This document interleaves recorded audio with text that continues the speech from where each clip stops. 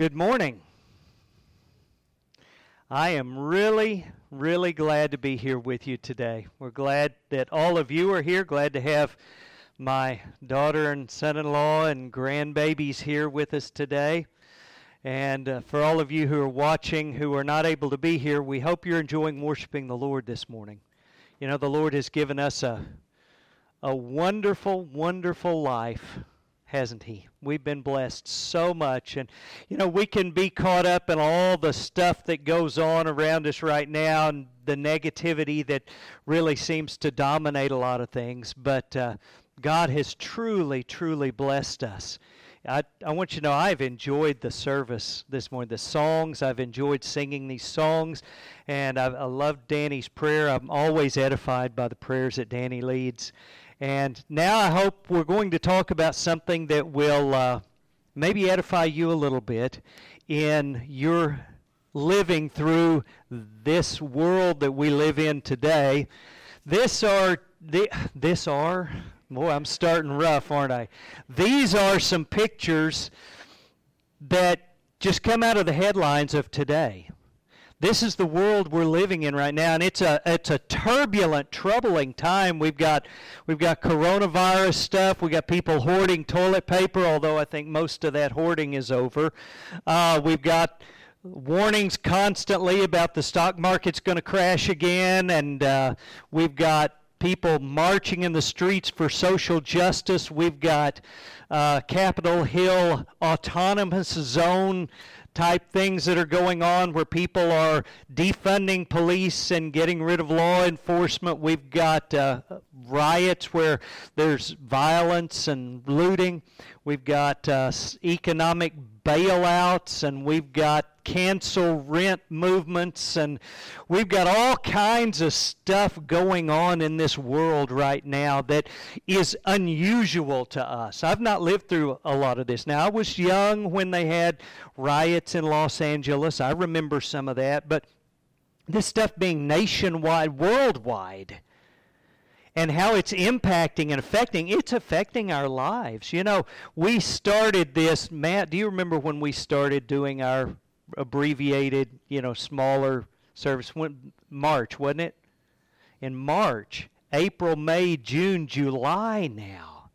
And we're thinking, okay, this may last 3 or 4 weeks or 6 or 8 weeks. And here I don't know if you watch the news, it's getting worse. It's not getting better. And, when we started worshiping again together, we had a swell of probably 70% of our regular crowd come back, and now we're back. We're going back the other direction. A lot of people are afraid and they're staying home. Things are just different. And when I look at this, I think, what should we think about all this? I mean, what should we do? How should we respond to all these kinds of things? One of the very obvious choices or decisions that's had to be made over the last 4 months or so is, what about church? What are we going to do about church? There's been a lot of different ideas. We've had places that canceled services. We've had places that said we are open for worship because the First Amendment of the Constitution provides that we can do that, and we're going to keep having all of our services. We've got places that have had drive-in church and Facebook Live church and Zoom church, and we've had all kinds of different solutions that people have come up with due to this present distress of how we're going to handle worship services.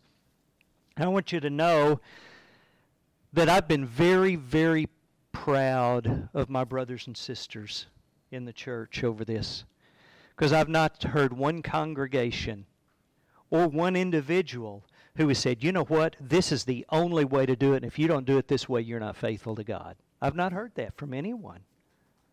Now, I have heard people who have very strong opinions.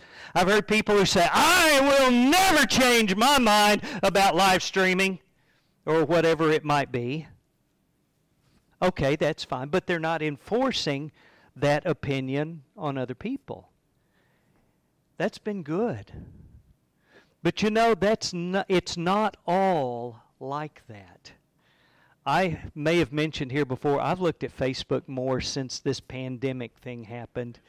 than, because we do Facebook Live broadcasting here, and that's a great benefit to us. I'm thankful we have that available to us. But you know, some of the things I see that people who claim to be Christians post, not just on Facebook, but on any social media, are shameful. These are some of the things I've seen just recently. The United States of America is a constitutional republic, not a democracy. There's a huge difference between the two types, and I'm tired of mental midgets who refuse to learn the difference. Posted by a Christian toward other Christians. Really? Horrible people reveal themselves in times of crisis. A response to something someone said that they didn't like. I just went to a crowded Red Robin, and I'm 30. It was delicious, and I took my sweet time eating my meal because this is America, and I'll do what I want. I can do anything I want to do. It's America. If an elderly person you love dies, please remember the person who infected them probably had your exact same narcissistic, sociopathic values. Really?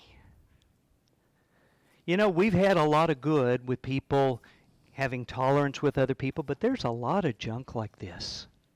And I think about this stuff, and it bothers me. I don't know if it bothers you. You may go, oh, got them good. I don't know. But this kind of stuff bothers me. Unless I'm missing something, these kinds of comments really miss the heart of Christianity and what we as Christians should do. I want to show you a situation where Jesus was asked about political issue, the political issue which has been an issue as long as there have been governments, and that is, should we pay taxes? And they asked him, should we pay taxes? Now this was a setup because they believed if Jesus said, yes, we should pay taxes, all the Jews around him who didn't believe they ought to pay taxes to Rome would get upset with Jesus. But if he says, no, we shouldn't pay taxes, then they can go to the Roman emperor or the Roman pontiff there in the area, and they can get Jesus in trouble. So they said, should we pay taxes? And look at Jesus' answer. The Pharisees went and plotted how they might entangle him and in his talk, and they sent to him their disciples with the Herodians, saying, Teacher, we know that you are true and teach the way of God in truth. Nor do you care about anyone, for you do not regard the person of men. Tell us, therefore, what do you think? Is it lawful to pay taxes to Caesar or not? But Jesus perceived their wickedness and said, Why do you test me, you hypocrites? Show me the tax money. So they brought him a denarius, and he said to them, Whose image and inscription is this? And they said to him, Caesar's. And he said to them, Render therefore to Caesar the things that are Caesar's, and to God the things that are God's. Now what does that mean?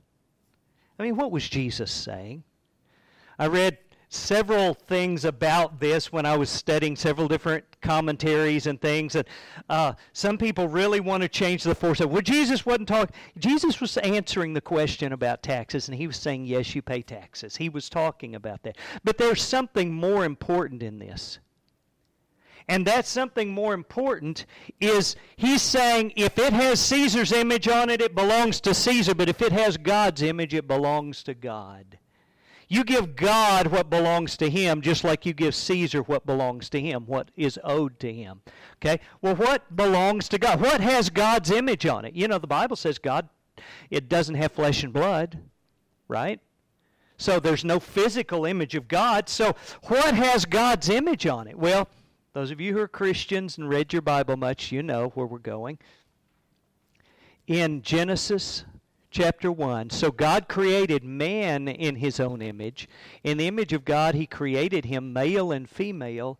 He created them.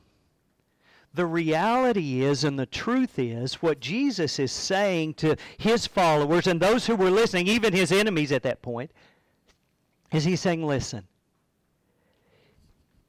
these two things don't go together. One's worldly and physical, and one's spiritual. And the stuff that's worldly and physical, if it's got Caesar's picture on it, give it to Caesar. That doesn't matter. But if it's got God's image, you give it to God. And that with God's image is you. The thing that bothers me so much about these Facebook posts and Twitter feeds and all these things that some of them I showed you earlier, the thing that bothers me so much about that is that when I read those, it seems like it never crosses these people's minds who claim to be Christian to ask before they post, is this what Christ would have me say in response to this other person? Does this honor God in any way? Am I surrendering or submitting myself to God by doing this? You know, all people are created in the image of God. All people are. That's why Jesus said to love your enemies. That's why in Genesis chapter 9, after the flood, God said that it's sin to commit murder. You know why He tells us that? He said, because the man you murder is made in the image of God. And it's sin to strike against the image of God. People have in them, in you, the image of God. And that's all people bear God's image. In Acts 17, he says, God has made from one blood every nation of men. Now, you cannot turn on the TV or the radio without hearing about Black Lives Matter. Can you? Can you turn it on? You can't. I like to listen to sports radio, and I want to tell you, if it doesn't have to do with Black Lives Matter, they just don't talk about it anymore on sports radio. Do Black Lives matter? Absolutely. Do red lives matter? Yellow lives? White lives? White lives, not white lies. The truth is, God doesn't judge people by the color of their skin, and neither should we. Good or bad. God judges people by their character. Now, my response to this is many times a reaction to the response of other people to it. You've heard the old phrase, extremes beget extremes. Hate begets hate. When I see somebody marching and they've got hate, regardless of what issue they're marching on, and they've got hatred toward me, it's really hard for me not to react in kind. Isn't it to you?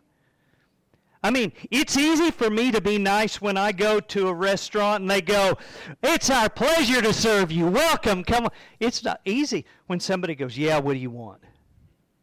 That's hard for me to be kind in response to that. But you see, we as God's people are different than the world. We're supposed to be different than the world. We're not supposed to be like everyone else. And it doesn't matter whether there's 20 of us here or 2,000 of us here. We're supposed to be different than the world that we're in. People say, yeah, I understand what you're saying, but you know what? I have my rights. What are rights? You know, the definition of rights is a moral or legal entitlement to have or obtain something or to act in a certain way. So what that means is morally or legally, I have the right, we say. I have an entitlement. It's my right to have something or to act in a certain way. So let me ask you this question. What rights do you have? I mean, what entitlement do you have? You have a right to what? Well, what about before God?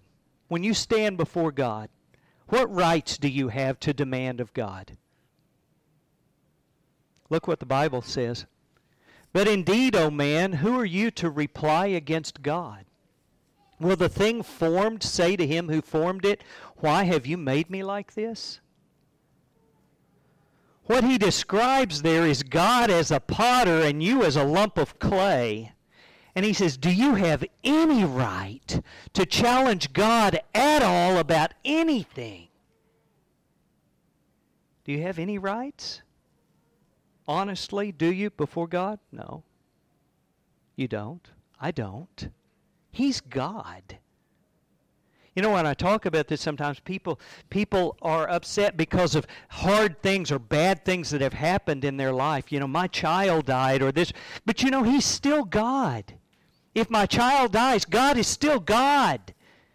If I lose my health and I die from COVID, He's still God. If America falls, He's still God. That doesn't change. And I don't have any right to challenge Him. I did find one verse, though, that talks about rights that we have before God.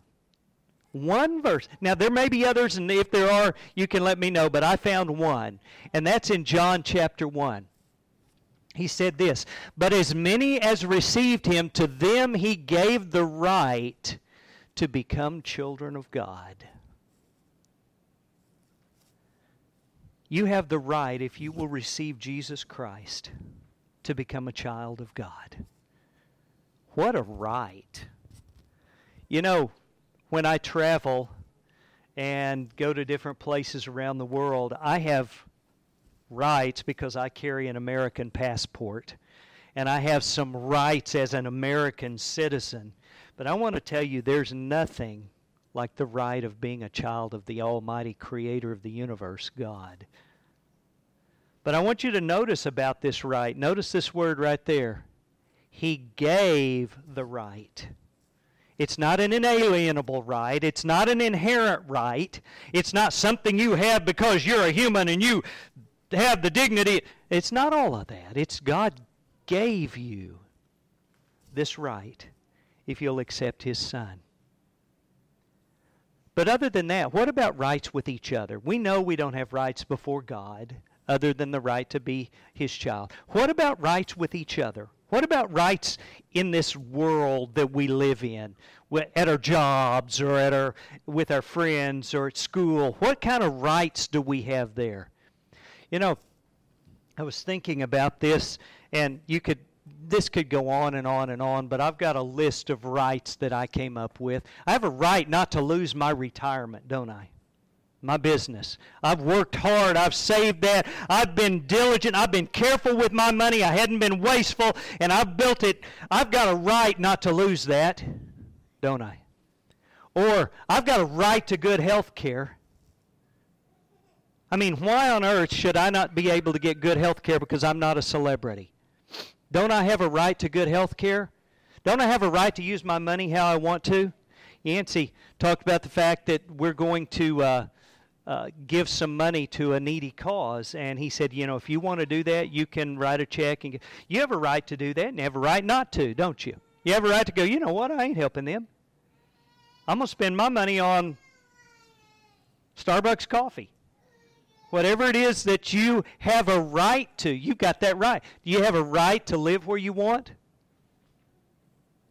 Could you live anywhere you want? You have that right. You have a right to vengeance, to get justice. There's a lot of that. We want justice right now. I have a right to justice. Do you have a right to be appreciated? That's a big one, isn't it? You know what I do for them? And they don't appreciate, they act like they deserve it. I have a right to be appreciated. A right to be treated well by others who proclaim Christ. You know, I have a right for you not to talk to me on Facebook the way some of those posts were. Right? Have a right not to do something if it makes you uncomfortable. That's a big one in America today right now, huh? If it makes you uncomfortable, you don't have to do that. You got a right not to do anything that makes you uncomfortable. You got a right to be offended. I have a right to, and I have a right to not be offended because I have a right for you not to offend me, right? I've got a right not to be persecuted. We hear a lot nowadays about Christianity, and I believe persecution is on its way. I believe it's already here in some form. We have a right to not be persecuted as Christians. You know, America was founded as a Christian nation. We have rights here. What about all these rights? Did Jesus have a right to good health care? Did Jesus have a right to live anywhere he wanted or get vengeance? Did he have a right to be appreciated for the things that he was doing? Did he have a right to be treated well? Did he have a right not to have to do things that made him uncomfortable? Did he have a right not to be offended? Did Jesus have a right not to be persecuted? If anyone ever had the right for those things, it was Jesus. You know well if you've read your Bible, you know the Bible says when he was reviled, he didn't revile again. Even though he had a right, he didn't. He didn't reach out to that. You know, are any of these things really rights? I would say no, they're not rights. They're preferences. They're really strong preferences. They're what I really, really want. But do I have a right to these things? Well, what does the Bible say? Does the Bible say? You know, interestingly enough, I expected when I put this sermon together, when I first started studying, to go, well, nope, you ain't got no rights. And that's the way I could stand. But that's really not what we find in Scripture. You know, the Bible says when we become a Christian, we become Christ's servant. You need to do what God tells you to do anytime He tells you, exactly the way He tells you. You have no right to do otherwise in any situation. You have no right to do anything different than what God would have you do in any situation because you've been purchased by the blood of Jesus Christ. He purchased us with His blood. That's what we do here. We call it communion. We commemorate that. Do you know what it means to be purchased? I know slavery. I read the other day that the powers that be that control the terminology for computers are going to eliminate the word slave. They've always talked about some drives being main drives and other master drives and slave drives. They're going to remove all of that terminology because the word slave is offensive and we can't use it. You know what? We're slaves to Christ as a Christian. We should all be slaves to Jesus Christ. He bought me. I owe Him everything. And I don't have the right to do what I want to do. I don't have the right to stand on my own 2 feet, my own way. That's the American way, but it's not the Christian way. The Christian way is to submit to Jesus. Do I have any biblical rights? Yes, you do. The Bible says rulers and their people owe each other certain things. It says husbands and wives owe each other certain things. It says parents and children owe each other certain things. It says bosses and workers owe each other certain things. It says citizens and governments owe each other certain things. The Bible says that. The Bible is very clear that God holds us accountable to give others their due. He plainly says that in many, many places. And we've got scripture references up here on the board. God does say that these are rights. But the important thing that I learned out of this is that the Bible focus is never on what is owed to me, but it is always on what I owe others. It's never my right, Kent, for you to treat me a certain way. What it always is Michael, you better treat Kent a certain way.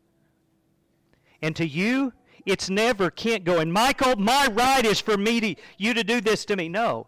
But what it is Kent, your responsibility is to treat Michael a certain way. Does that make sense? I'm using Kent because he's right here and he's convenient. This is true for all of us. Yes, we have obligations. And people, my wife is supposed to treat me a certain way. God says that. But God takes care of that. I'm His slave. I'm His servant. He's the master, and He's the one who takes care of that. I don't demand that. He demands that. What He demands from me is how I treat her. And all of Christianity is about that. And it doesn't matter what you say to me on Facebook or Twitter. It doesn't matter what political position you take. I am still required by God to treat you with dignity and respect and honor. Because that's what God commands me to do. Consider this. Let nothing be done through selfish ambition or conceit, but in lowliness of mind let each esteem others better than himself. Let each of you look out not only for his own interests, but also for the interests of others. I want to make a confession to you. Man, I keep catching that. I want to make a confession to you. I hate masks. I hate them. They make my glasses fog up when I wear them. I hate masks. And for when this was all first beginning and all, I didn't wear a mask. Because I'm pretty sure I had it back in March and I'm immune, so I'm not going to catch anything anyway. And I'm not going to infect anybody because I've already had it and I'm immune. So why worry about it, right? I hate masks. Is it my right to not have to wear a mask? I don't know. That's a big question. I hear really strong opinions both ways, and I hear people saying, basically, if you won't wear a mask, you're a homicidal maniac, and you're going to kill people, and your grandma's going to die because people are narcissistic just like you are. And then on the other hand, I hear people going, you know what, this is America, and I can do anything I want to do, and nobody's going to make me wear a mask. And I want you to know both of those attitudes are shameful. The Scriptures are very plain that I put other people's needs in front of my needs. I put other people's desires in front of my desires. Why? Because that's what Jesus did. Jesus put other people's desires in front of His. It mattered more to Him what was good for me than what was good for Him. Look at this one.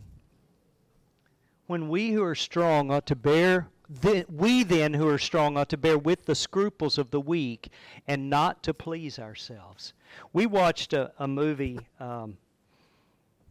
Anne Frank, The Diary of Anne Frank. Any of y'all ever seen or read that book? She was a Jewish girl, and her family was in hiding from the Nazis for, several years. And right before the end of the war, they caught them, and she died in a concentration camp. But she wrote a diary while she was in there, and she talked about all these things. And they were hiding in this building up behind a bookcase. They had a door behind this bookcase, and they were hiding in there, and they had another family that was hiding with them. And this kid had a cat. This kid from this other family, this teenage boy, had a cat, a kitty cat. But it made noise, and it knocked things over, and we were watching that, and I told Carrie, I said, that cat is going to get them caught. Maybe it did. I don't know how. Nobody knows exactly how they got caught. But the problem is, in a situation like that, either you got to just save yourself, or you're going to invite someone else in with you, and they're going to do something dumb and get you caught. And so I'm not willing to bring somebody else in with me because they're going to do something dumb. This says, we who are strong ought to bear with the weak. You know what? Some people are in financial trouble because they've made dumb mistakes. Is that my right to step on them then? Is it my right to dismiss their need then? Well, you wouldn't be in that spot if you hadn't wasted your money on cable and cigarettes, right? And so we just dismiss their need? That's not right. It's not what God teaches. Why? Because that's what Jesus did. You see, Jesus humbled himself and became a servant when he was here, even though he was the master. He washed the feet of his disciples. Or look at this one. For this is commendable if because of conscience toward God one endures grief, suffering wrongfully. But when you do good and suffer, if you take it patiently, this is commendable before God. Listen, I don't like the direction of politics in America any better than you do. But so they end up persecuting us for doing good. What does God say? He says it's commendable to Him if you take it patiently and suffer at the hands of people who are unjust. That's commendable to God. If you suffer for what you've done wrong, there's no benefit in that. But there's commendation from God if you're willing to patiently endure persecution from people because you do good. You know why? Because that's what Jesus did. That's the way He lived. And this one, why do you not rather accept wrong? Why do you not rather let yourselves be cheated? Now there specifically, this really gets ugly because he's talking about you being cheated by a fellow Christian. And what was happening is some of them were cheating others and they were going to court over it. And he said, really? You're going to go to court against your brother in the Lord? Why do you not just accept that he cheated you and allow yourself to be defrauded? Well, I know my rights. You can't tell me that I have to take that. They shouldn't do that. No, they shouldn't. But here's what the Bible says. This is what God says. He says we endure wrongfully, we accept wrong, and we allow ourselves to be cheated instead of standing up and fighting for what we call our rights. Why? Because that's what Jesus did. In all these cases, that's what Jesus did. Now, what does that mean? What does that mean to us in a practical way?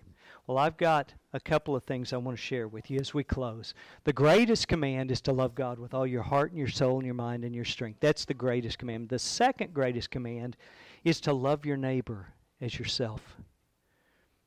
And Jesus described that. He explained that by saying you even love your enemies. You pray for those who persecute you. You do good to those who do evil to you. That's not like everyone else. That's not like the world you live in. The world you live in doesn't do good to people who do evil to them. It doesn't pray for those who persecute them. But it's angry and it's hostile toward them. And a lot of so-called Christianity is not this way. So some practical things. Number one, people are not idiots just because they disagree with you, even on serious matters. That's just true. They're just not idiots just because they disagree with you. You know what? Some of you have known me a long time. Probably no one here longer than Danny. Danny's known me since I was a teenager. And if we were to talk about it, I'm sure he could tell you some of the boneheaded things I used to believe and I used to think when I was young. And I've changed my mind about those things. All of them that I know were boneheaded, I've changed my mind about. Okay? I really disagree with myself from back then. But you know what? My teenage self or my late teenage self would have thought this self was an idiot because I disagreed with him.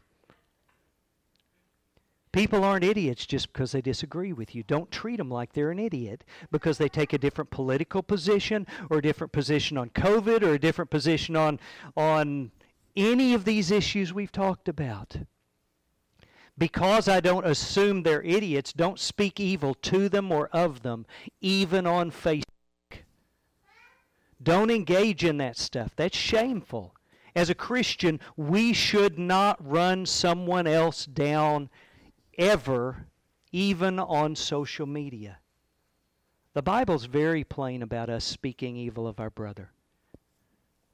Don't allow yourself to think evil of other people. People may say stuff you really don't like. In fact, they may be evil people. There are evil people in this world. They may hate the Christ that you love and serve. But don't allow yourself to think evil of them. Pray for them.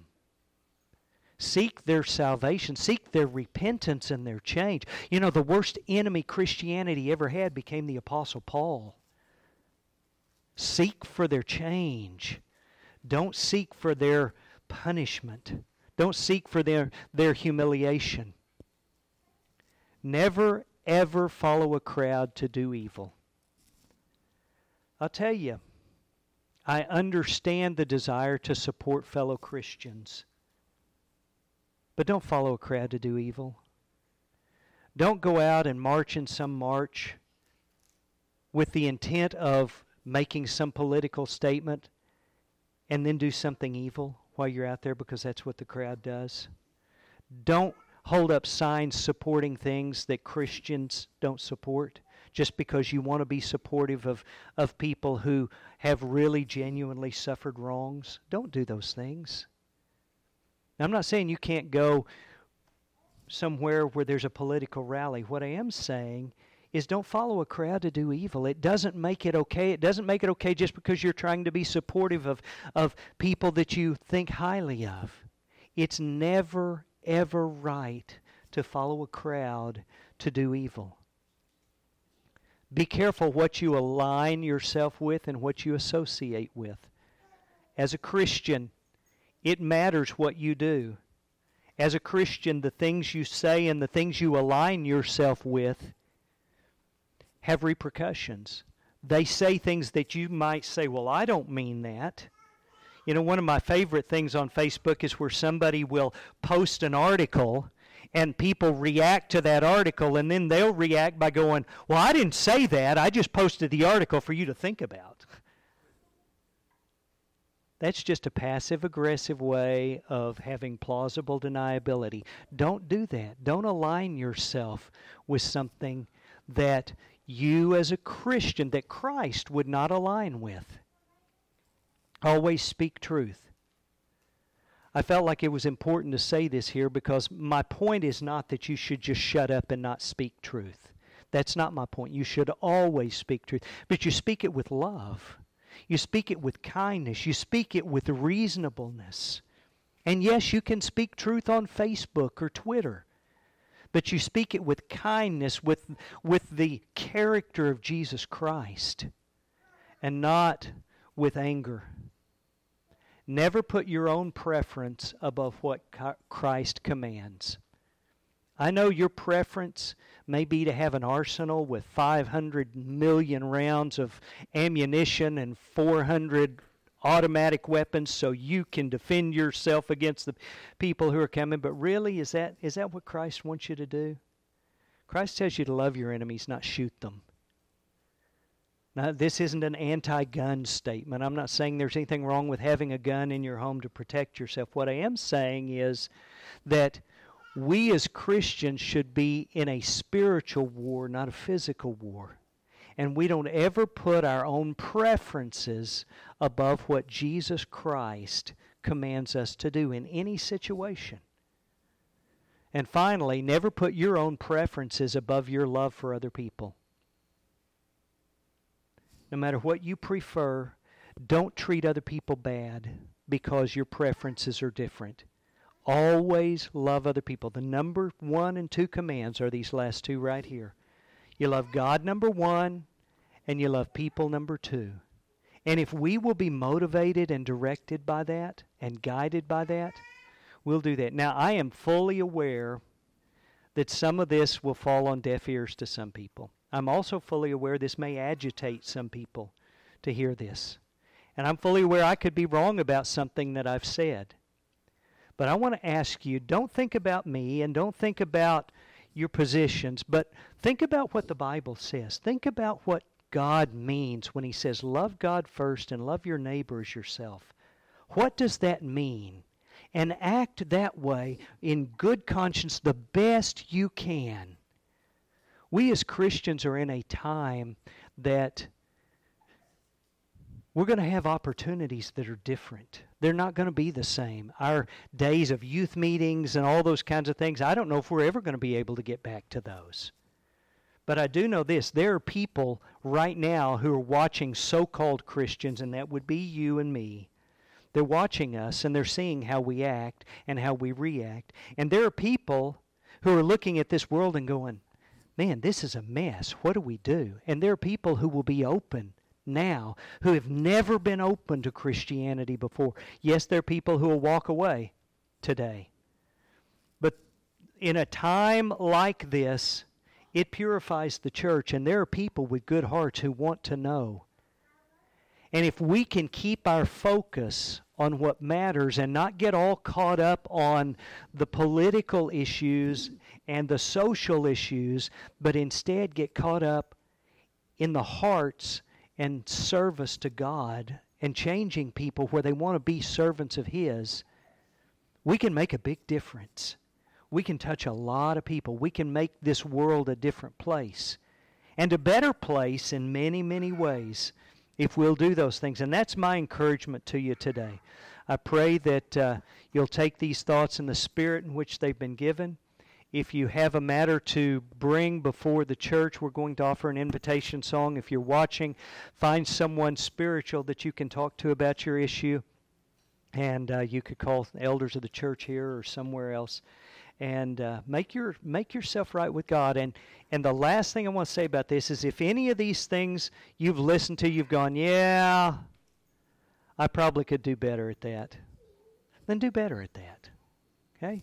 Just decide you're going to do better at that, and you're going to change. You're going to be more what represents Jesus Christ in this world. At this time, we'll stand and have a song of invitation.